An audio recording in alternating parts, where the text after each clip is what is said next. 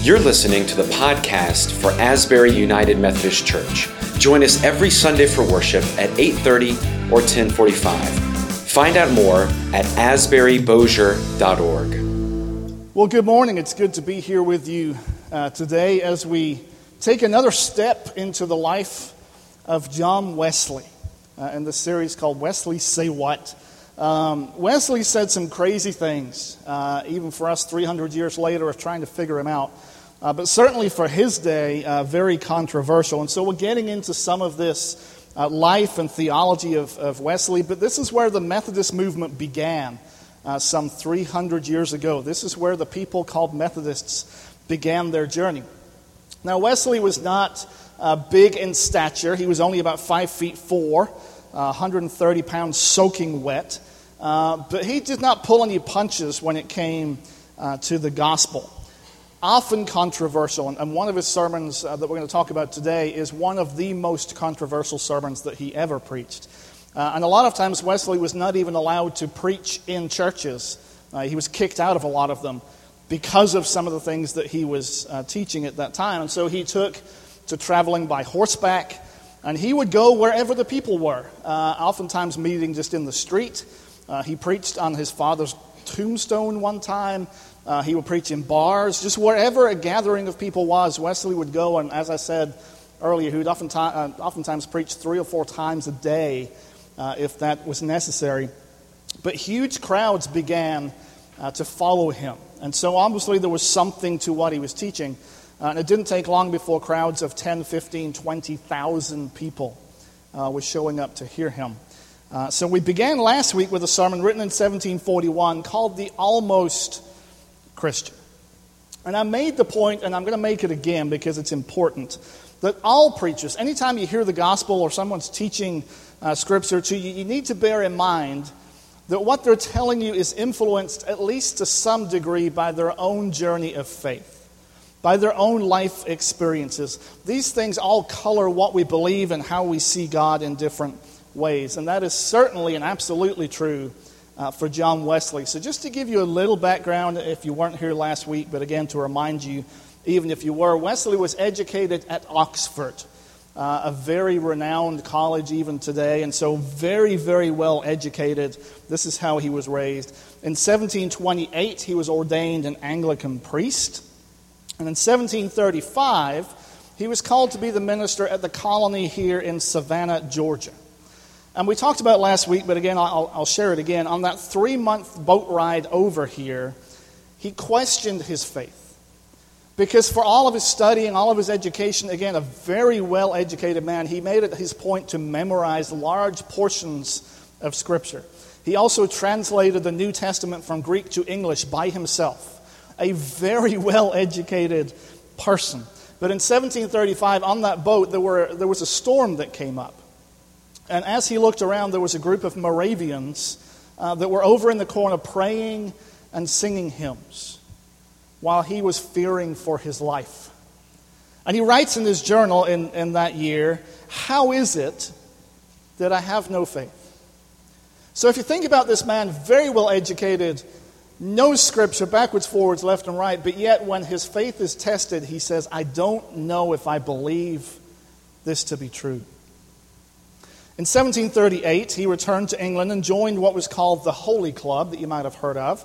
Started by his brother Charles, but John came back and started leading that group. This small group of preachers and people that committed themselves to studying God's Word, to praying together, and then to have accountability for one another. They were mocked by outsiders as the Methodists. That was an insult to this particular group because they were so holy and methodical in what they did. But in that same year, 1738, he had his experience at Aldersgate. He went to a meeting of Moravians at Aldersgate Street in London, and for the first time in his life, he felt his heart strangely warmed. An awakening that God can and will do what God said he would do, that God would forgive his sins, that God would reconcile him to God's self, that became personal. It became a transformation from knowledge about God to really knowing God in his heart. And so Wesley would say, as we talked about last week, this is the difference between the almost Christian, one who knows about God, and the altogether Christian, the one that has God's love shed abroad in his heart and has awakening to what God has done. In that same year, 1741, he wrote this sermon called Christian Perfection. And this idea that Christians can achieve perfection in this lifetime is probably the most distinctive thing of anything he ever said, and also one of the most confusing, and also one of the most controversial. How can it be that us mere humans, as much as we might try, could be perfect in this lifetime? In the introduction to this sermon, just to give you some context again, Wesley said there is no scripture anywhere so offensive as this. But yet he stood and he preached that this is indeed possible. So his text for this particular sermon is Philippians chapter 3, verse 12. We're going to start at verse 10 to give us a little more context. But this is Paul's letter to the church in Philippi. We're going to start at verse 10. Let's hear God's word.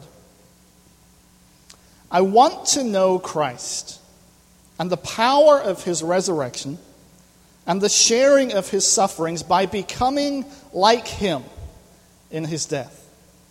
If somehow I may attain the resurrection from the dead, not that I have already obtained this or have already reached the goal, but I press on to make it my own, because Christ Jesus has made me his own. Beloved, I do not consider that I have made it my own, but this one thing I do, forgetting what lies behind, straining forward to what lies ahead, I press on toward the goal for the prize of the heavenly call of God in Christ Jesus. Let those of us then who are mature be of the same mind. And if you think differently about anything, this too God will reveal to you. This is the word of God for the people of God. Thanks be to God. Now, bear in mind when I'm sharing this sermon with you, this was initially about a 2 or 3 hour sermon.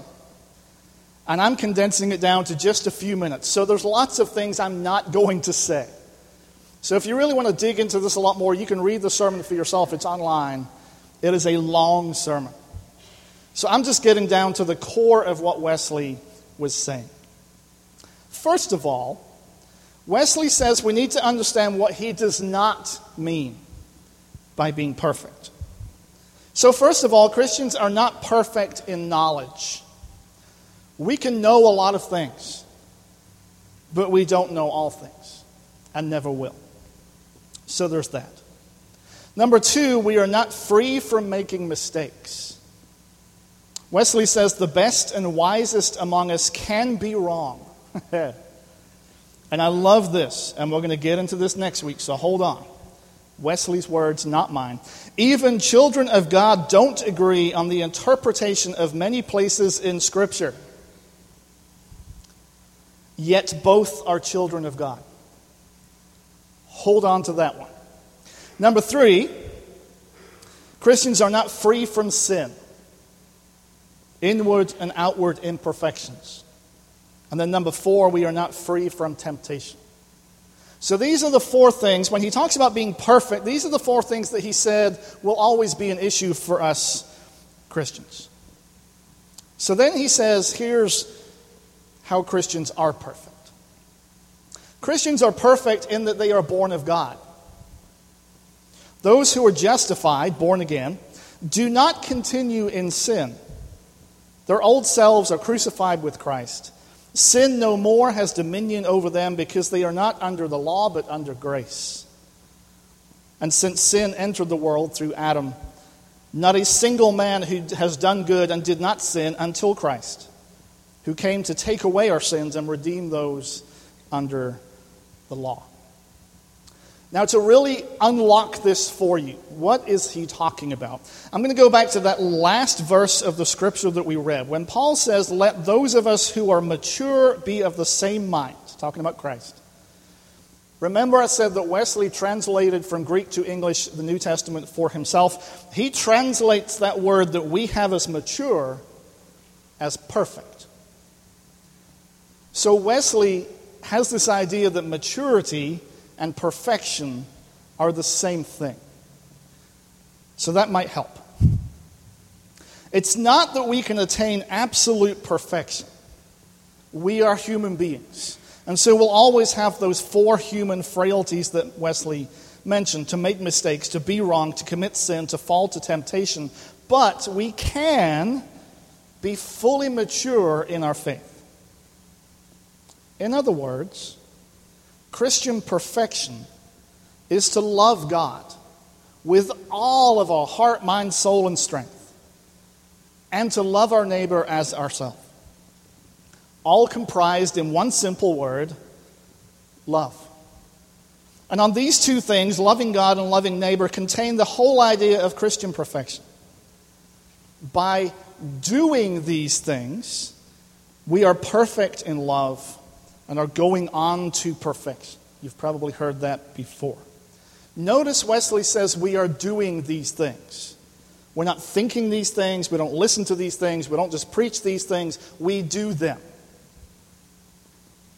Now, grace is certainly one of the things that Wesley teaches a lot about. It's a huge part of his theology. And in Methodist circles, we talk about God's grace in 3 different ways. And we talked about this last week, but again, it's worth repeating. First of all is God's prevenient grace. The grace that goes before us. Before we are aware or awakened to God in any way, God is working in our lives from the moment we are born. This is where we get the idea in the Methodist Church of baptizing infants, and some people really struggle with that. But all we're saying in baptizing an infant is we're recognizing that this is a child of God. We're recognizing that God's grace is going to pour out upon this child from the moment of birth to be raised in a Christian community by a Christian family. That's the commitment that you make. And at some point in time, they will make a decision for themselves about what they believe to be true.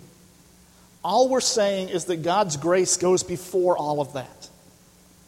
And in the Methodist Church, we have a system called confirmation, which some of our students are going through now, where you spend a year learning about God. Who is God? What does it mean to love neighbor? Who is my neighbor? All these questions that we have. And at the end of it, there's that series of questions that they're asked to answer to confirm their baptism for themselves. This is God's prevenient grace.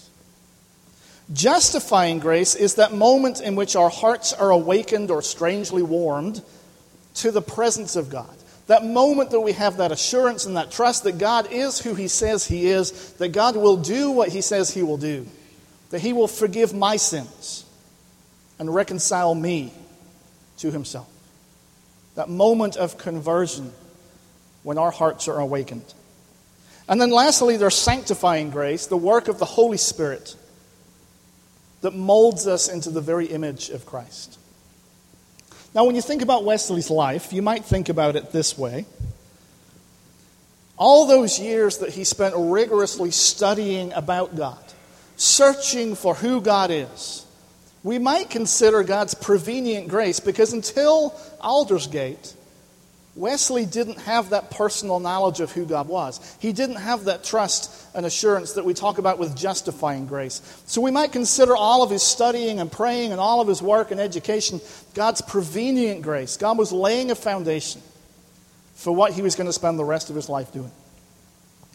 Justifying grace might be that moment at Aldersgate when he had that conversion experience, when he saw God in a new way, that it was now personal.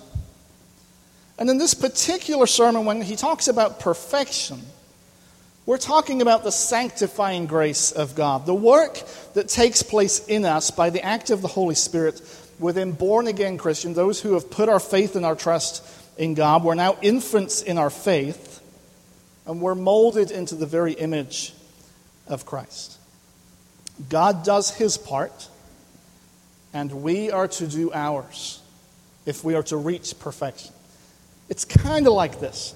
Imagine when you went to first grade and they taught you how to add up, 2 plus 2 and 3 plus 3, and you're like, yeah, I got it. And we said at the end of first grade, I know all I need to know about numbers. I'm good. That's all I need to know. Or when they taught you how to write your name in the alphabet and some basic words, that's all I need, I'm good, right? We're infants, we're learning, there's more to know. And Wesley is really, really careful to help us understand that making a decision to trust God and have that assurance is only a first step. We are now infants in our faith. And the only way that we can learn more about our faith and understand who God is to do the things that God commands us to do. It's important for us to note as we get into this a little deeper that salvation for John Wesley is not a one-and-done static state. He did not believe that we can simply say a prayer and we are done for the rest of our lives. I have punched my ticket, I'm out. Doesn't matter if I go to church, doesn't matter if I ever do a Bible study, doesn't matter if I go to Sunday school, I have salvation and I'm done. Wesley would argue very strongly against that. Because for Wesley, it is a continuous journey that begins from the moment we are born, with God working in our lives until that moment when we decide for ourselves that God is who He is, that God can do exactly what God says He can do when we are justified, when we turn towards God for the first time. And now we invite the Holy Spirit to work within us as we learn what it means to love God and to love our neighbor, to do those things. Because that's what we're called to do. And Wesley would say that we might well achieve the state of perfection. The problem is we may not stay there for very long. There's a story about a man walking up to Charles Spurgeon, who is another great English preacher from way back when, at a retreat. And this man walked up to Spurgeon. He said, "You know what, sir? I have reached a state of spiritual perfection. I am loving God and I am loving neighbor with all of my heart." And Spurgeon said, "That's great." He grabbed a pitcher of ice water and poured it on his head. And as this man reacted, rather angrily and humanly, to what he had just done, Spurgeon looked at him. He looked at him and he said, "But you didn't stay there very long, did you? After all, we are human." In Matthew chapter 5, verse 48, Jesus says, "Be perfect as your heavenly Father is perfect." Now Wesley would take this as the proof, the evidence, see, Jesus says so, that we can be perfect. But again, to be perfect is to be mature. And so for Wesley, Jesus isn't saying that we will be like God, that we can suddenly, I am like Christ. But the goal of the Christian life is to have the same mind as Christ. God doing His part through the Holy Spirit, and us doing our part. And that's the part that we miss. For Wesley, we are to use the means of grace. Remember that from last week? Works of piety, a relationship with God. Works of mercy, loving our neighbor. We are to attend on all the ordinances of God all of the time. So worship, prayer, study, communion, fasting. All of the time, at every opportunity, we are to be doing those things so that we might mature in our faith. Constantly seeking God, to go deeper with God, to maybe reach that point in our lives where we can say we are fully mature in our faith, at least for a while. If you think about the words that Paul says in the scripture we read from Philippians, we press on to make it our own. We strain forward to what lies ahead. We press on towards the goal. There's a journey here. And a lot of times the Christian faith is presented as the say a prayer, get baptized, and you're done. It's just not true. And Wesley is very careful to help us understand that that is the beginning of a journey. Yes, God does His part, but we are now called to do ours as we press on towards the goal. The other thing for Wesley is that holiness is not simply personal. Holiness, or growing in holiness, is not just about me and God. Holiness is nothing if it's not social and if it's not practical. In other words, holiness is something that we do in community. We grow in our faith because we surround ourselves with other people on the same journey. It's a lot easier to run a marathon if you're with a whole bunch of other people struggling with you than it is to do it by yourself. Because when you're with other people, you can encourage one another. You can pick each other up when you fall down. You can say, hey, keep going. How do you do that by yourself? It's like that with our faith. And a lot of people say, I don't need the church to be religious. I don't need the church to be a Christian. Oh, but you do. Oh, but you do. We all need each other. He also said that holiness is also practical. So to grow in our faith, to grow in love of God, to grow in love of our neighbor is something that we do. It requires us to move, to do something. Whether it's to study, whether it's to go to a Sunday school class, whether it's to read Scripture for ourselves, whatever it might be, there is work to be done. A lot of times Wesley spent time in prisons and on the streets and in bars, going to where the people were that needed to hear the good news. There was never an expectation for Wesley that he would build a church and the people would come. And that he would sit in that church Monday through Sunday just waiting for the people to come to him so he could tell them about the good news. That is not Wesleyan at all. He went to where the people were every day. A lot of times when he was sick, a lot of times when he couldn't walk. There was one journal entry I was reading last night where he was kneeling down to preach because he had broken his ankle. It didn't stop him. Holiness is nothing if it's not social and if it's not practical. The Christian life is a way of devotion, and it's defined by unity and by holiness. It's defined by sanctification, that the Holy Spirit is working within us. It's defined by a growing in grace, advancing daily in the knowledge and love of God and of neighbor. And we've heard these words before. Love God and love neighbor. Yeah, I got it. The question is, do we do it at every opportunity? And so I thought it would be interesting. I found a study that was done several years ago of a group of 4 to 9-year-olds. And the question was, what is love? I'm only going to share the best ones with you. Here they are. If learning to love is like learning how to spell, I don't want to do it. It takes too long. Or, it gives me a headache just to think about it. Nobody needs that kind of trouble. This one's great. If you want to learn to love, start with someone you don't like. Uncomfortable yet? Love is like 2 old people who are still friends, even when they know each other really well.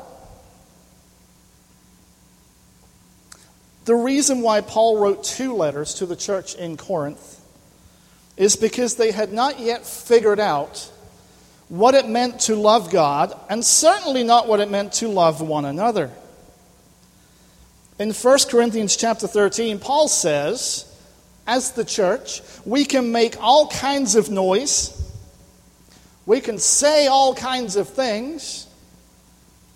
We can post all kinds of things on Facebook about people we don't like, we don't agree with. Might be adding that part. But if we don't love, we are nothing. Nothing. To quote C.S. Lewis, don't waste your time bothering whether you love your neighbor. Act as if you did. And when you are behaving as if you love them, you will presently come to love them. In other words, loving is an action that we choose to do whether we want to or not. Why? Because Jesus said so. And it's just that simple. To be Wesleyan about it, to love God and love neighbor, is not something we need to think about. Especially if you've been in the church for a while, what's left to think about? We don't need to talk about it. We should know what that means. We can read it in Scripture. You've heard many sermons about it before now. The issue is, are we willing to do it? Can the church be about loving people without that being contingent on whether we agree with them, whether they look like us, whether they vote for the same political party as we do? All completely irrelevant.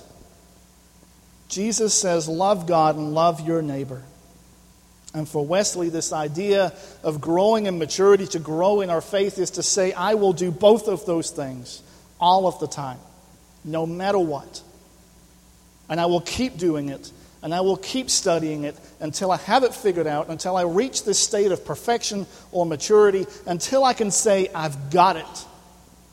And even then, we may not stay there very long. The reality is that God loved us even when we have turned our back on God. God loved us even when we have rejected God.